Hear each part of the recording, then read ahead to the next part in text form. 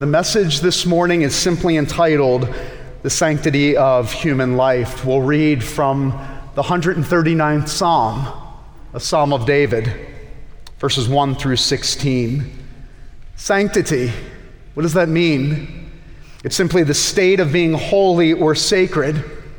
At Coral Ridge Presbyterian Church, we believe that every human life from the moment of conception is sacred.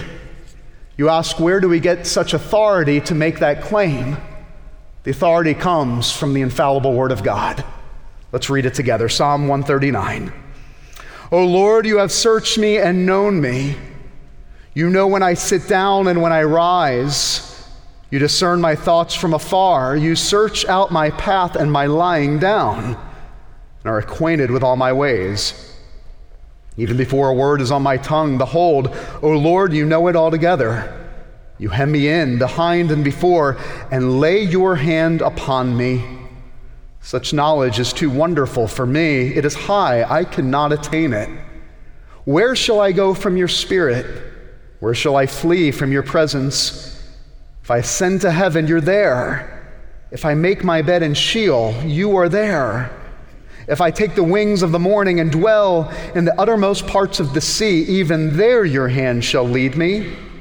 Your right hand shall hold me. If I say, surely the darkness shall cover me, and the light about me be night, even the darkness is not dark to you. The night is bright as the day, for darkness is as light with you. For you formed my inward parts. You knitted me together in my mother's womb. I praise you, for I am fearfully and wonderfully made. Wonderful are your works. My soul knows it very well. My frame was not hidden from you when I was made in secret, intricately woven in the depths of the earth. Your eyes saw my unformed substance. In your book were written, every one of them, the days that were formed for me, when as yet there was none of them. And the grass withers and the flower fades, but the word of our Lord, it stands forever. Amen. Be seated.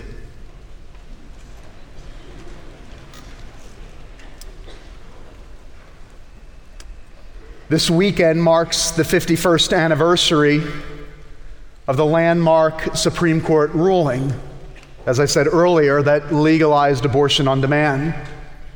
It was January 22nd, 1973, 10 a.m. in the morning. The court gathered for session. They wanted to present a case to legalize abortion. They needed a state where abortion was illegal. They found the state of Texas. And they took that state and they brought it forward. There was a woman by the name of Norma Covey. Norma became known as Roe. She would serve as a catalyst for one of the most tragic decisions in Supreme Court history. What we know now, we didn't know then. That the majority of 7 Supreme Court justices, before the case was even heard, had already made up their minds to legalize abortion. Didn't matter what the testimony was. It didn't even matter what the Constitution said. They were determined at the end to legalize abortion and to make it the law of the land. And so therefore, over and against the testimony, over and against the Constitution of the United States of America, on January 22nd, 1973 at 10 a.m. in the morning, the 7 Supreme Court justices tragically made a fatal decision and legalized abortion in all 50 states of our union. That was 51 years ago. And you might be sitting here this morning going, Pastor, you left out something so significant. You're right. Because it was in June of 2022 that the Supreme Court struck down Roe v. Wade, arguably one of the greatest decisions of the United States Supreme Court, also reminding us that elections have consequences. But even though Roe is not the law of the land, make no mistake, that Roe still reigns and rules in the hearts of millions of Americans across this country. Roe was overturned, but millions of Americans across this nation still support a woman's right to choose. 36 states in our union still make it legal to abort a baby in the womb. In fact, we have conservative politicians right now that ran on a pro-life platform that all of a sudden in 2024 said, maybe we need to reevaluate our approach and tone down our stance on abortion.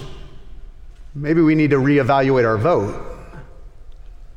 With politicians flip-flopping on the issue, doctors all over the place concerning when life begins, it is all the more reason why we, the Church of Jesus Christ, need to have a biblically informed view of human life.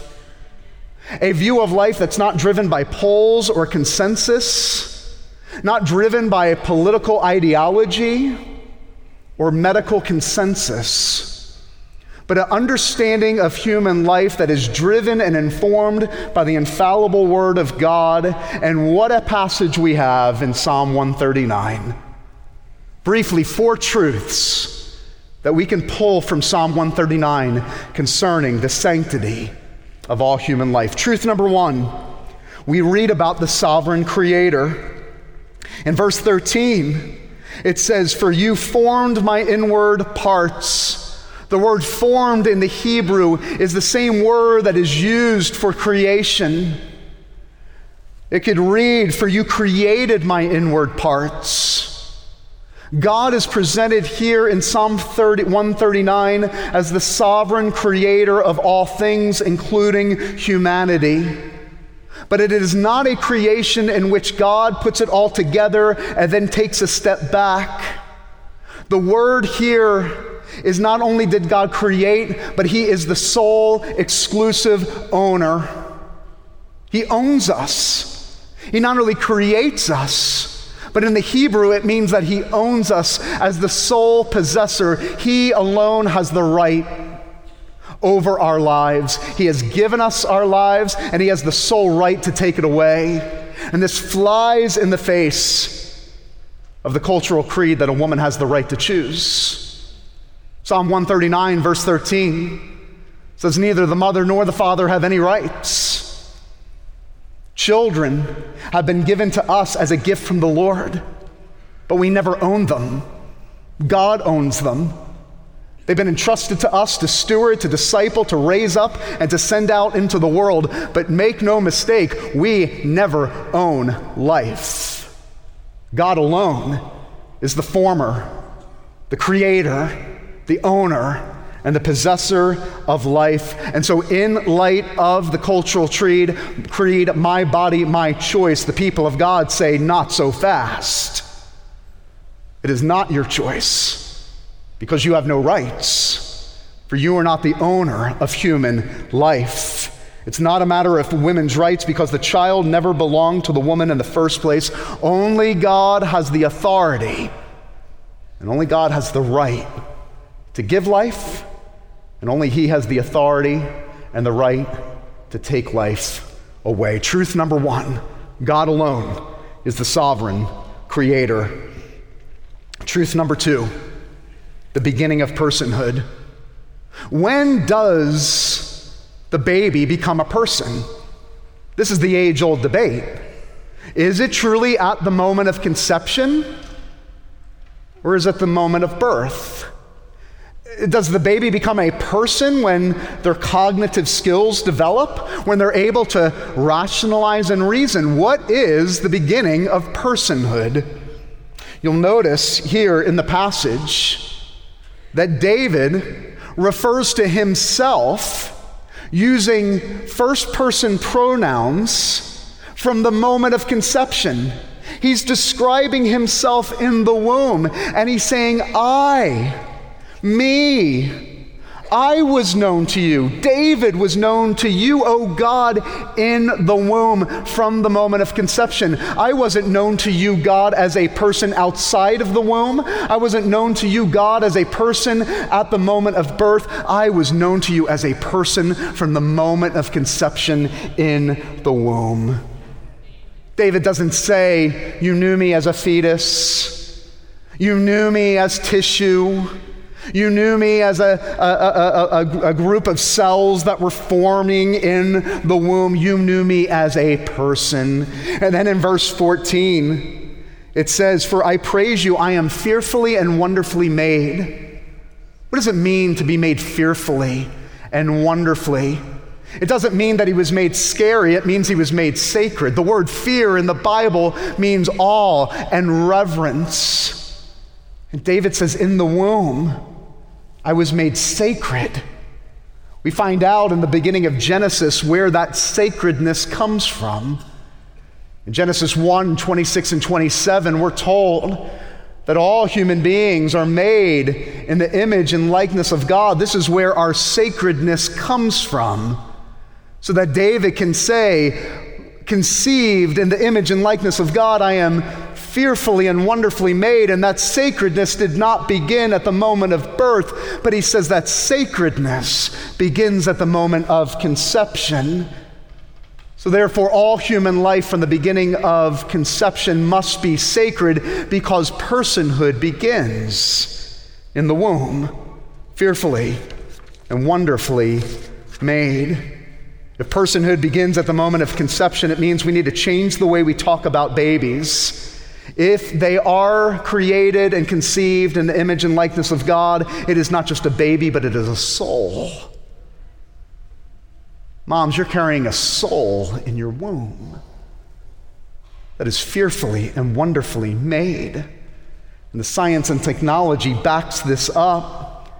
Technology and science tells us today that this baby, this soul in the womb, has their own heart, their own brain, their own motor skills with complete genetic coding and a destiny. Because personhood begins at the moment of conception, fearfully and wonderfully made. Truth number 3, we see in this passage the chief designer. We see in Psalm 139 that we are not some evolutionary cosmic accident, that we are not here by chance. But we read in verse 15 in particular that I was made in secret, intricately woven in the depths of the earth, in secret before my mom even knew I existed. You knew because you were weaving me together, knitting me together, that there is nothing by chance that happens to us. And how many of us need to hear that today in a cultural moment where there is identity confusion and gender confusion, where nobody is content with how God made them? We can look at this passage and say, regardless of my lot in life, I am God's special masterpiece, woven together in my mother's womb. That there's nobody like me, uniquely woven together and knitted together in my mother's womb. I am the masterpiece of the chief designer. Changes the way we think about ourselves, the way we think about our identity. And we're not a cosmic accident, not a product of the evolutionary process, but we need to live in light of the truth that the perfect designer has designed each one of us intricately in the womb. It's what makes every life from the moment of conception sacred. Fourth and lastly, fourth truth, the preordained purpose of God. We read at the end of verse 16 that the days that were formed for me, when as yet there was none of them.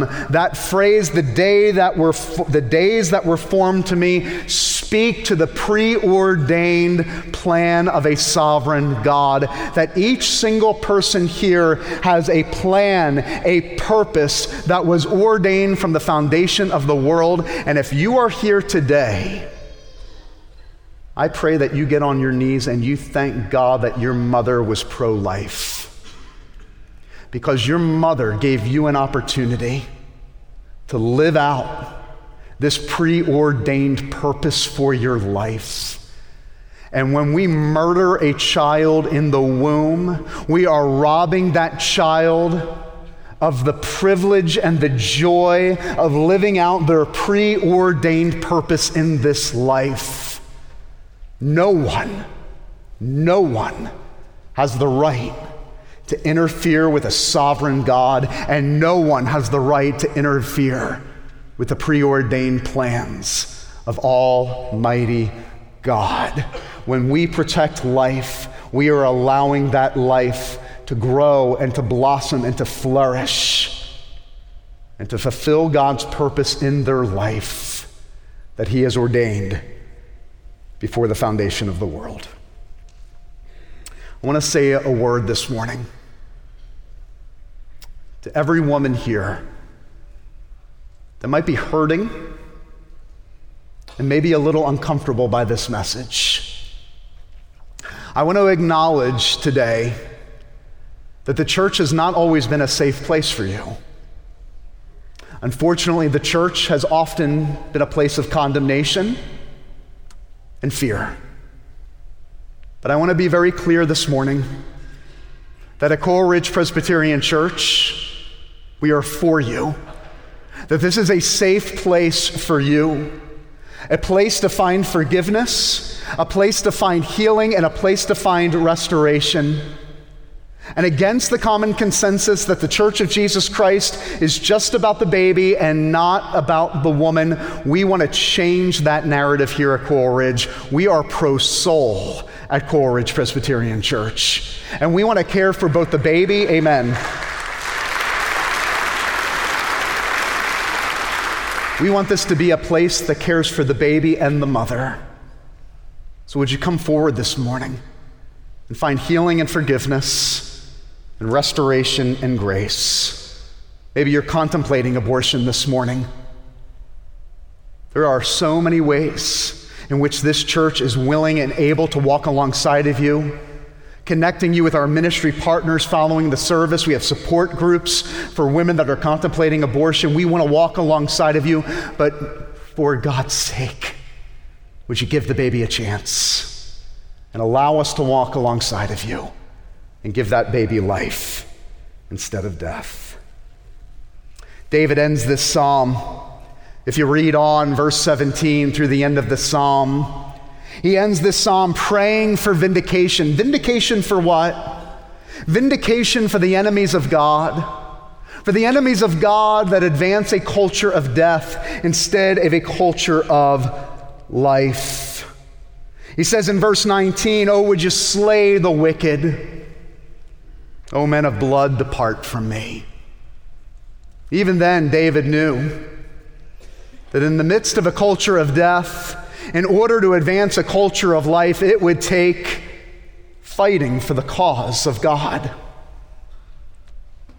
And thousands of years later, I pray that we would pray that same prayer of vindication, that justice and truth and life would overwhelm the enemies of darkness, and that we would fight on the side of God and for His cause. Because if we do not fight for the sanctity of human life, we are not fighting for the cause of God. And instead of taking up the cause of life, we will be found complicit with those who destroy life. Since 1973, 60 to 70 million babies have been murdered. And someone will answer for every life murdered. And not only will the doctors answer, and not only will Big Pharma answer, and not only will Planned Parenthood answer, but every single American that was silent on the issue of life will answer for being silent in the midst of a culture of death. It is a battle.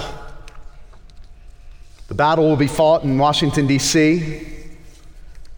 The battle will be fought in Tallahassee. The battle is fought with every vote and every call to state and federal officials, but listen to me carefully. The battle is lost and won in this room with the people of God, because we have something that no political movement has. We have something that no therapeutic intervention can offer, and it is the infallible Word of God that is preached and advanced, and it is the Word of God and its authority that grips us and moves us and transforms us and then sends us out to be salt and light in a dark world. But it also has the good news of the gospel. And the good news of the gospel is this morning, that our God is not only the giver of life, but He is the giver of eternal life. The good news of the gospel is this: not only did God know us in the womb, but He knew us and loved us in Jesus Christ.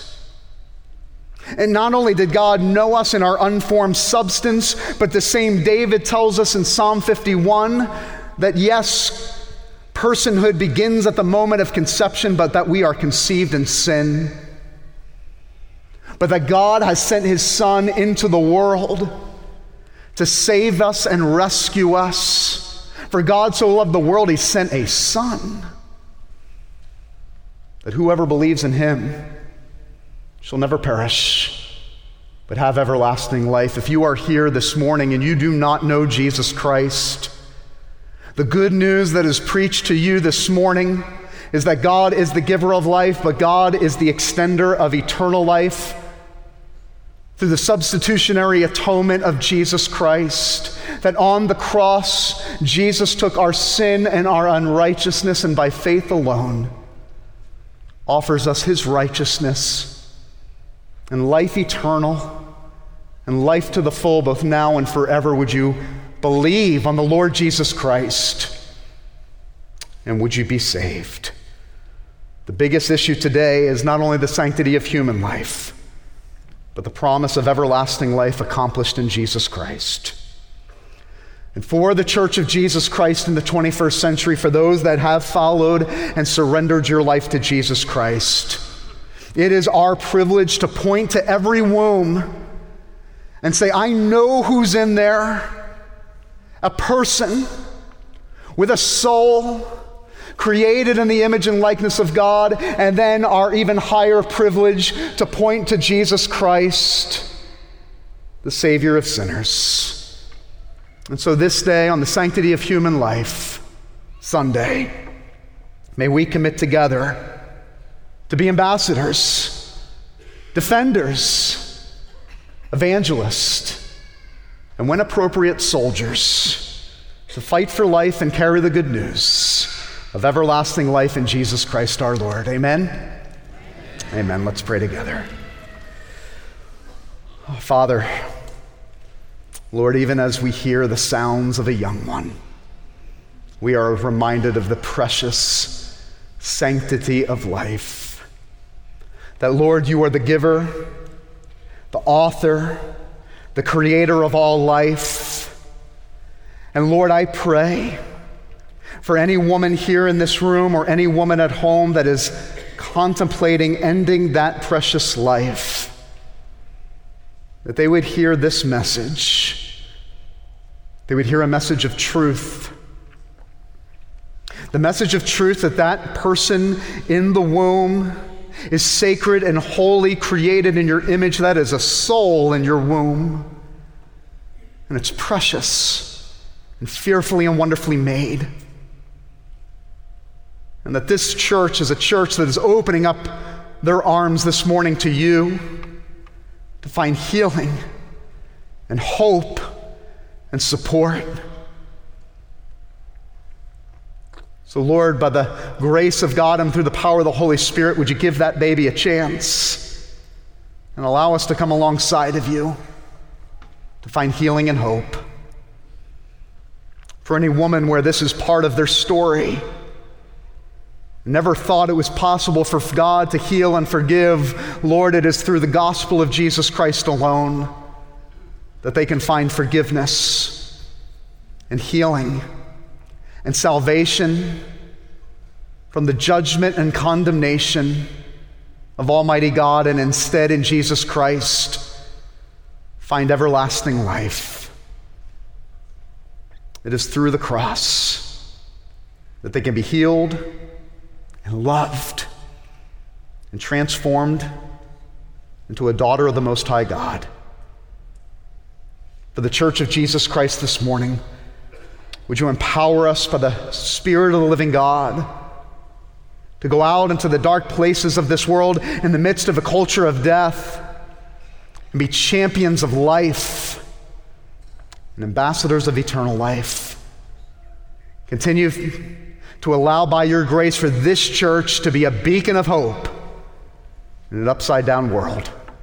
For your sake and for your glory, in Jesus' name I pray this prayer. Amen and amen.